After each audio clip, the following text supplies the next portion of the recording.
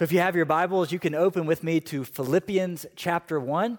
And if you haven't already, you can go to montgomeryfbc.org/livestream and get the sermon notes, and you can fill them out along with me. And you can also download the First Baptist app, and you can type in your sermon notes. And again, they'll be stored somewhere up in the cloud for you to access at a moment's notice. But follow along.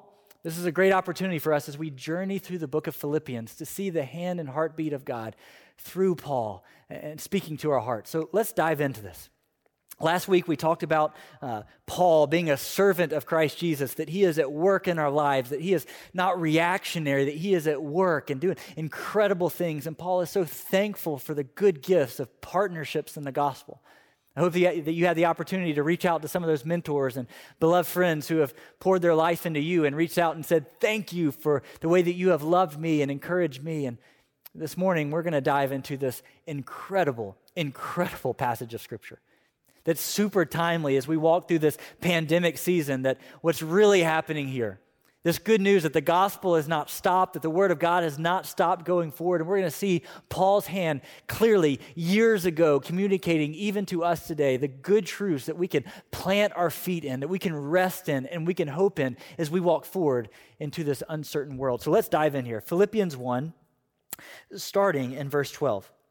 Paul writes, I want you to know, brothers, that what has happened to me has really served to advance the gospel, so that it has become known throughout the whole imperial guard and to all the rest that my imprisonment is for Christ.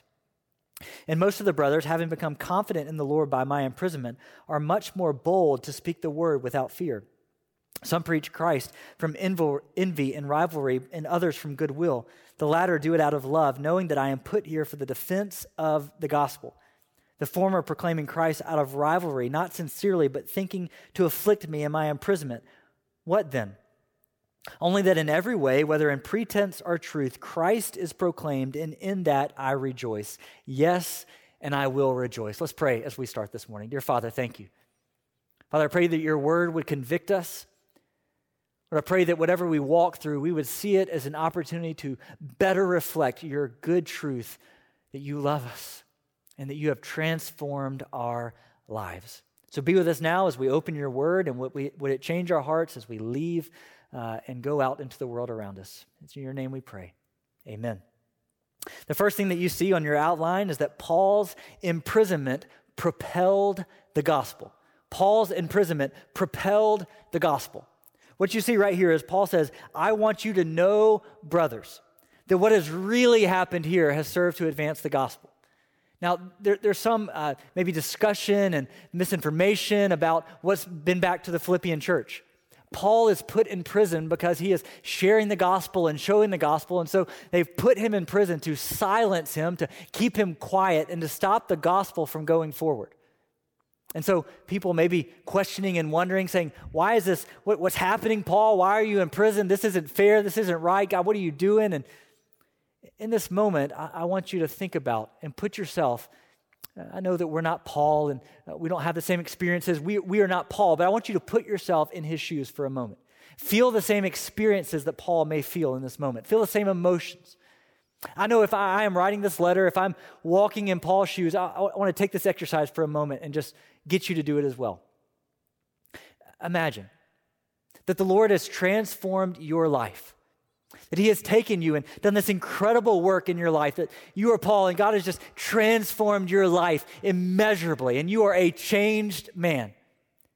At this point, you give everything. As a servant of Christ Jesus, you leave everything behind. You're going on these missionary journeys, starting churches, doing incredible gospel mission, incredible work for the Lord who has transformed you.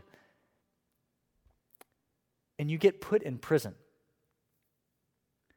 Now, at some level, my heart is a little bit like, that's not fair. That's not right. Come on, God, I don't know that you have this thing figured out. Paul would do better off. He's a great evangelist and teacher and missionary, starting churches and planting churches. I think maybe, God, you got this one a little bit wrong here. Paul is doing everything by the book. He's doing the right thing. He's starting churches. He's planting churches. He's sharing the gospel. He's showing the gospel. He's left everything behind. He's doing everything according to the will of God, but he's in prison. Is that fair? Is that right? And this, honestly, this puts a stake in the heart of false teaching and prosperity gospel that would say if you just follow Jesus and do what he calls you to do, you'll have that promotion, you'll get what you need, everything and all your troubles will whisk away. And you see from Paul's life time and time and time again that the prosperity gospel does not match up with the gospel, which is the word of God, that God has loved us and saved us from the pit of hell.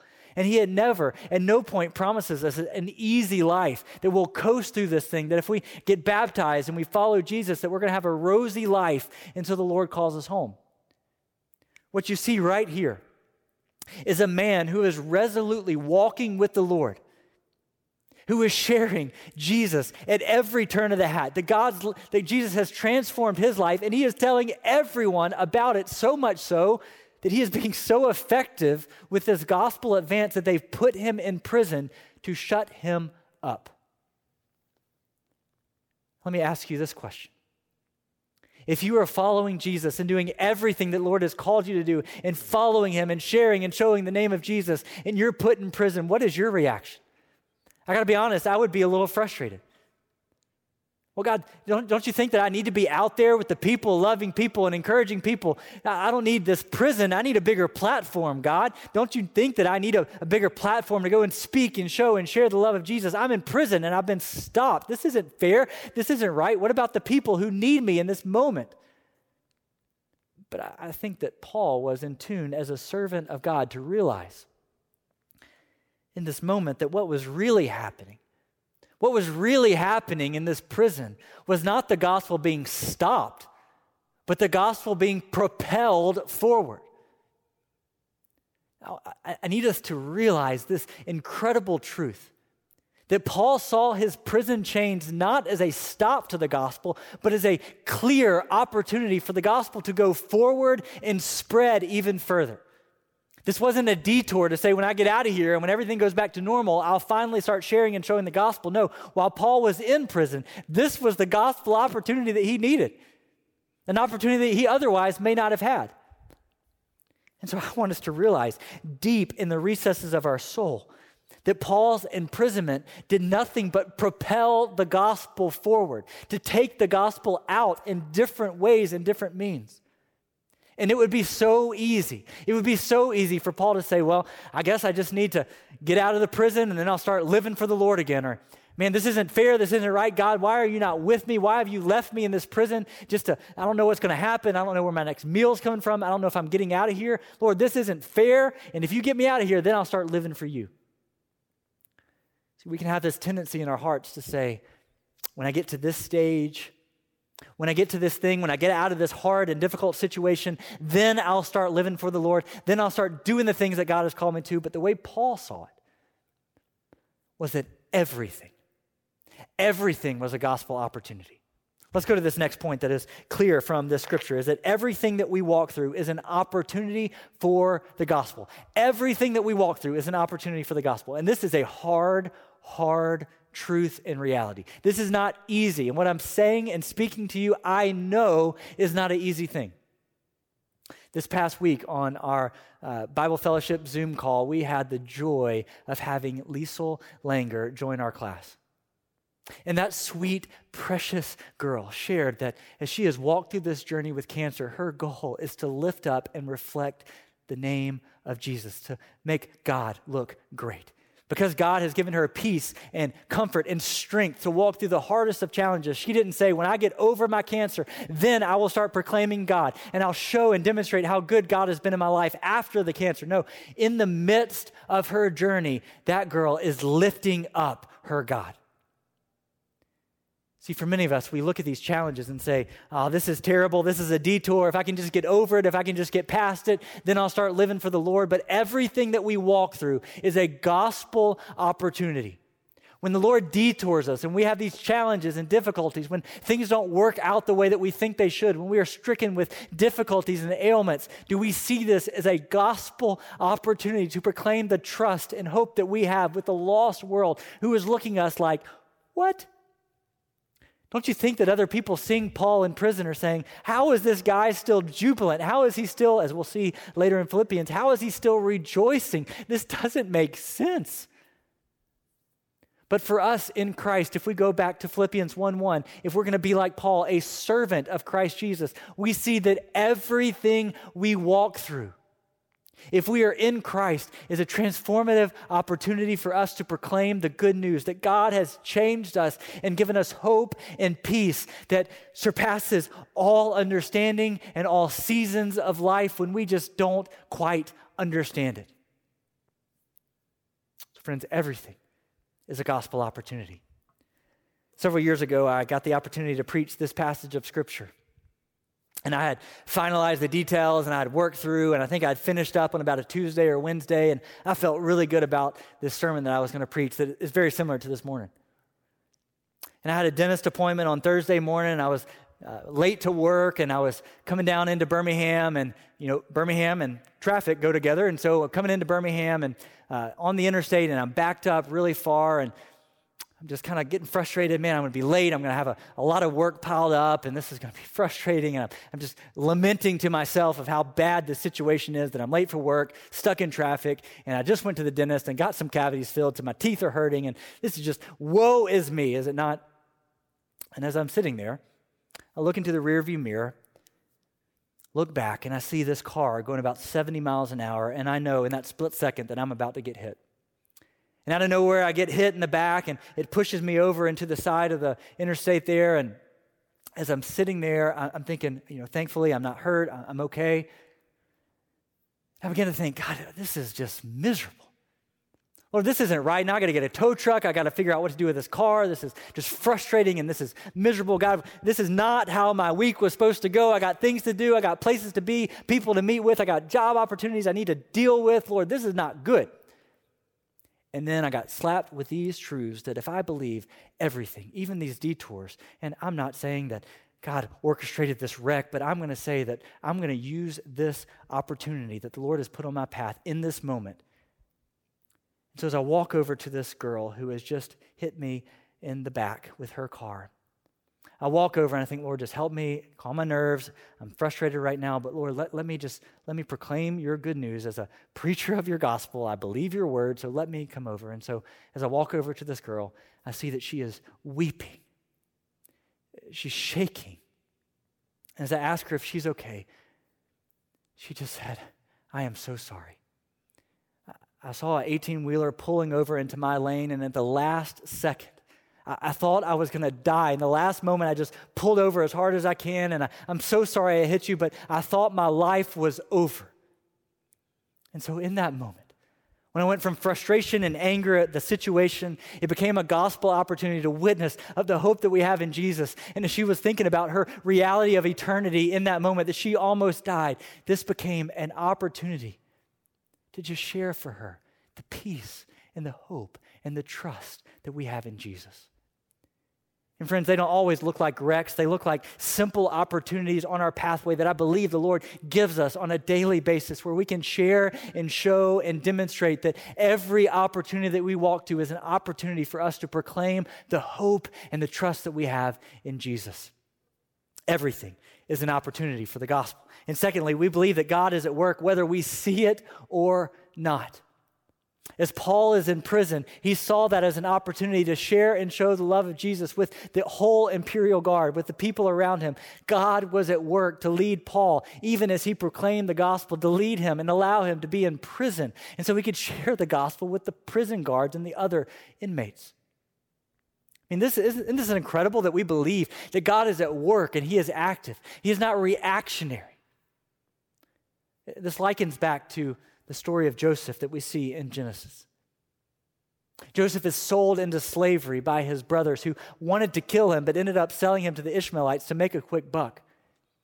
Joseph goes on this journey of slavery where he's put into Potiphar's household and he rises up the ranks of Potiphar's household. Eventually, he is falsely accused of sexual misconduct that lands him into prison. And for over something like 20-something years from the journey that he took with his brothers selling him off into slavery, he rises up the ranks from prison to slavery to being falsely accused of sexual misconduct for 20-some-odd years. Joseph is on this journey where God takes him through pathway and prison cell. And so the Lord elevates him to save this nation and save his family. And in this climax moment of Genesis chapter 50, verse 20, when his brothers come to him, Joseph says these impactful words that almost liken back to what Paul is telling us in Philippians 1:12. Joseph said, what man meant for evil, God meant for good. That God is working all things together for the good of those who love him and are called according to his purpose. And so even as Paul sits in prison, even as Joseph went through 20 some odd years of imprisonment, of not knowing what was going to happen to him, he boldly and in faith followed his God with integrity. Paul sat in prison knowing that this was an opportunity for the gospel to go forward, not sulking in his circumstance. Do we believe God is at work in your circumstances today? Do we believe and trust him with our lives so much that when he takes us through detours, when he allows things in our life that we say, thank you, Lord. I know that this is not easy, this is not simple. I know this is hard and this is a challenge, but because of what you have done in my life and in my soul, I want to radiantly proclaim your good news to the people around me with my life, with my actions, and with my deeds. See, Paul's imprisonment only propelled the gospel in huge ways. And we see that God is at work, and everything that Paul walked through was an opportunity to proclaim the good news of the gospel. But see, there's a second thing that happened here. As you continue reading in this portion of Scripture, as Paul says, come in close. I want you to know, don't be alarmed. The gospel is still going forward. Good things are still happening. The word of God has not stopped and ceased. As Paul says, come in close here, brothers. Listen here closely. That this thing that has happened has only served to propel the gospel. He also gives a byproduct of his imprisonment. Did you catch it? He says, so that the whole imperial guard and all the rest in my imprisonment is for Christ. And then verse 14. It says, and most of the brothers, having become confident in the Lord by my imprisonment, are much more bold to speak the word without fear. Oh man, this is good right here. This is good that by Paul's imprisonment, other brothers around him are seeing Paul's example, and now they are emboldened to share and demonstrate their faith with other people. Paul's gospel advance is emboldened other people to be more just advantageous in the opportunities that God has given them. I think back to several months ago, I can't remember exactly when it was, we went to a little birthday party. It was a little birthday party with a bunch of kids, and they had this awesome water slide. This thing was a big old water slide, and man, I wanted to get in it, but I didn't quite dress properly, and Micah's there, and he's a little more shy and bashful right at first, and so as Micah comes up, as we see this incredible water slide right in front of us, I'm thinking, Micah, man, hey, hop on that water slide. You're going to love this thing. Just slide down it. You will love going down this water slide. I'm trying to convince him and encourage him. Say, hey, Micah, go, man. You love this thing. Go, water slide, man. Do it. You're going to love it. It's water. It's a slide. I mean, how can you not love that? And so he's not going, and I'm getting kind of frustrated, man. Just go up the slide, Come on, man. And so finally I think, okay, well, I'm just going to go take this little boy, and I'm going to take him up to the slide, and he's going to go down this water slide. And so he's kicking and screaming, and I'm thinking, well, this isn't working. This isn't right. And so we just sit there and just kind of hold his hand, and we're watching all these other kids have a ton of fun, going down the water slide, having the time of their life, and no amount of convincing. And I tell him, Micah, man, you got it. You can do it. I promise you, you can do this thing. You can go water slide. You're going to love it. And all of a sudden, one of his best buddies hops onto the scene. All right, and one of Micah's best friends runs back up the back of that slide, and he goes down, and Micah watches. He goes back up the backside. He goes down again. And this little buddy of Micah's goes up and down the slide, and his joy in his face, I can see Micah begin to say, hey, hold on a second. He's okay. He's going down that water slide, and he's fine. And he's going down again, and he's fine. He's going down again. He's okay. And all of a sudden, Micah says, I think I got it. And you can see him tiptoe over and go down the back, and all of a sudden, as Micah watched his best buddy go down that slide time and time again, eventually, Micah goes down that slide. And time again, we had to drag him off that water slide because in that moment, Micah saw the boldness and the confidence of his little buddy go down that slide. Micah could go down that slide with confidence. And friends, this is what Paul's example looked like to the other believers. They watched the way that Paul shared and showed the gospel. They watched the way he was emboldened in prison to share with the prison guards, thinking that he's not worried about more prison time, or all he's worried about is the gospel going forward. And so other believers are seeing Paul's example, and they begin to share more confidently, more boldly. Isn't this cool? Isn't this an incredible testimony that as we begin to share and show Jesus, other people are following our lead? They become more emboldened to share and show as we step out in faith. So what did Paul instill here? There's three things that you see in the scripture that Paul instills. First, he instills a release of fear. Paul instills a release of fear. As they watch Paul, there's a releasage of fear to say, if Paul can do it, I can do it too. Right? Fear of unknowns and questions and circumstances. To say, I don't know what this is going to look like. They get to watch Paul's example and follow suit. So there's a beauty and a release of fear. Watching Paul, you see here that they were much less fearful to preach the gospel. They also had a greater confidence. As they watched Paul and his confidence, not that he was going to have all the answers or not in all this great wisdom that he had, but as they watched Paul's confidence to share that came from the Lord, they knew, man, I may not have all the answers. I may not be equipped in all the right ways, but I am confident that God is with me. I am confident that the Holy Spirit will speak on my behalf, and I can trust in him to walk with me. And so the other believers are more confident. And lastly, Paul instilled a boldness to speak. Man, this is good. As the other believers watch Paul's example, they have a releasing of their fear. They have a greater confidence and a more boldness to speak. And friends, how about you? As you step out to follow Jesus, as you step out to share and show the love of Jesus, I believe as you step out in faith, there are other people who are watching your example who will be encouraged by your example to step up as well. This past week on our ABCs of Evangelism, we have this wonderful class. I would love if you have not tuned in or have not yet taken that class. It is an incredibly encouraging class for a multitude of ways, but one in particular. Every week as we come to the beginning of class, we stop for a moment and just say, how are you able to share your faith this week? And usually, Scott and Debbie McLaughlin have an incredible story. This week, Scott and Debbie had invited someone that they needed to buy some stuff from. They invited them over to their house, and what could have been a simple transaction to say, I need some of what you have, and so I want to buy it from you, turned into an opportunity to give them an ABC tract and make sure that that person had their eternal destination taken care of.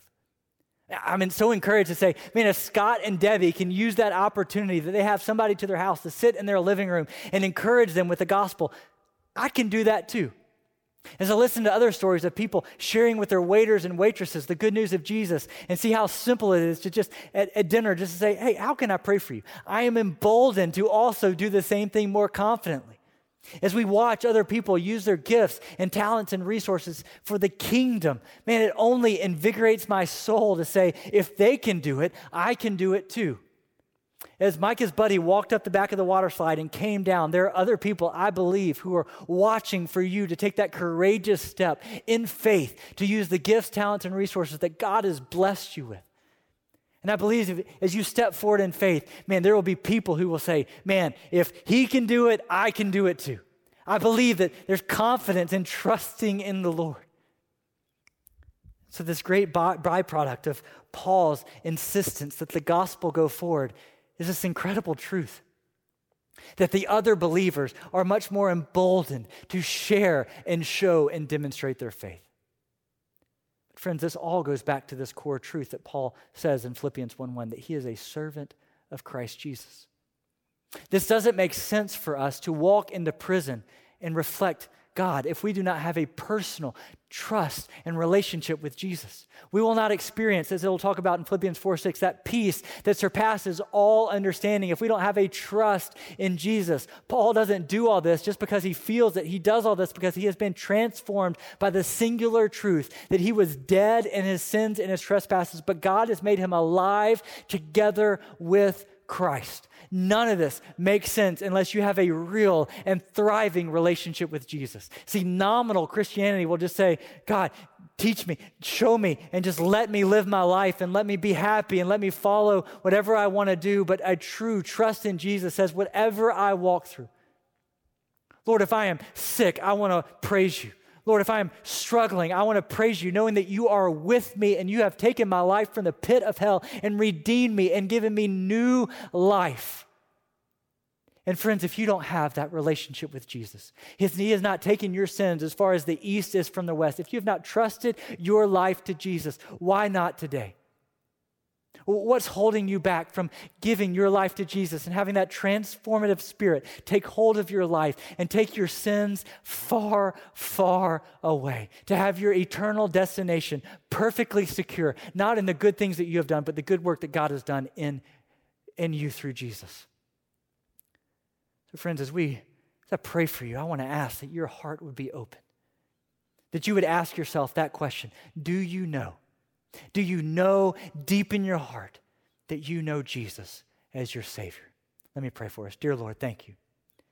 Thank you that you love us so much, that if we will turn to you, if we will give our lives to you, if we will trust in you, you will take our sins away and you will ransom our salvation. You have done it on the cross. So Lord, we want to put our trust in you. If there's a brother or sister right now listening to this service who has not yet done that, Lord, I pray that their heart would be pricked and that they would reach out to someone for help. It's as simple as admitting their sin, believing and trusting in the Lord Jesus and calling upon his name. So Lord, we love you and we thank you for your son Jesus. And in his name we pray. Amen. Friends, if you have made that decision, if you have trusted in Jesus, if you want to trust in Jesus, right now there's going to be a number on the screen that I want you to call in, text in. It's going to be at the bottom left-hand corner of the screen. I want you to call in as soon as you can or text in. There's a brother right here who wants to talk to you and pray with you and encourage you as you follow Jesus. Don't leave this worship opportunity this morning with unfinished business between you and the Lord. Call in, text in right now.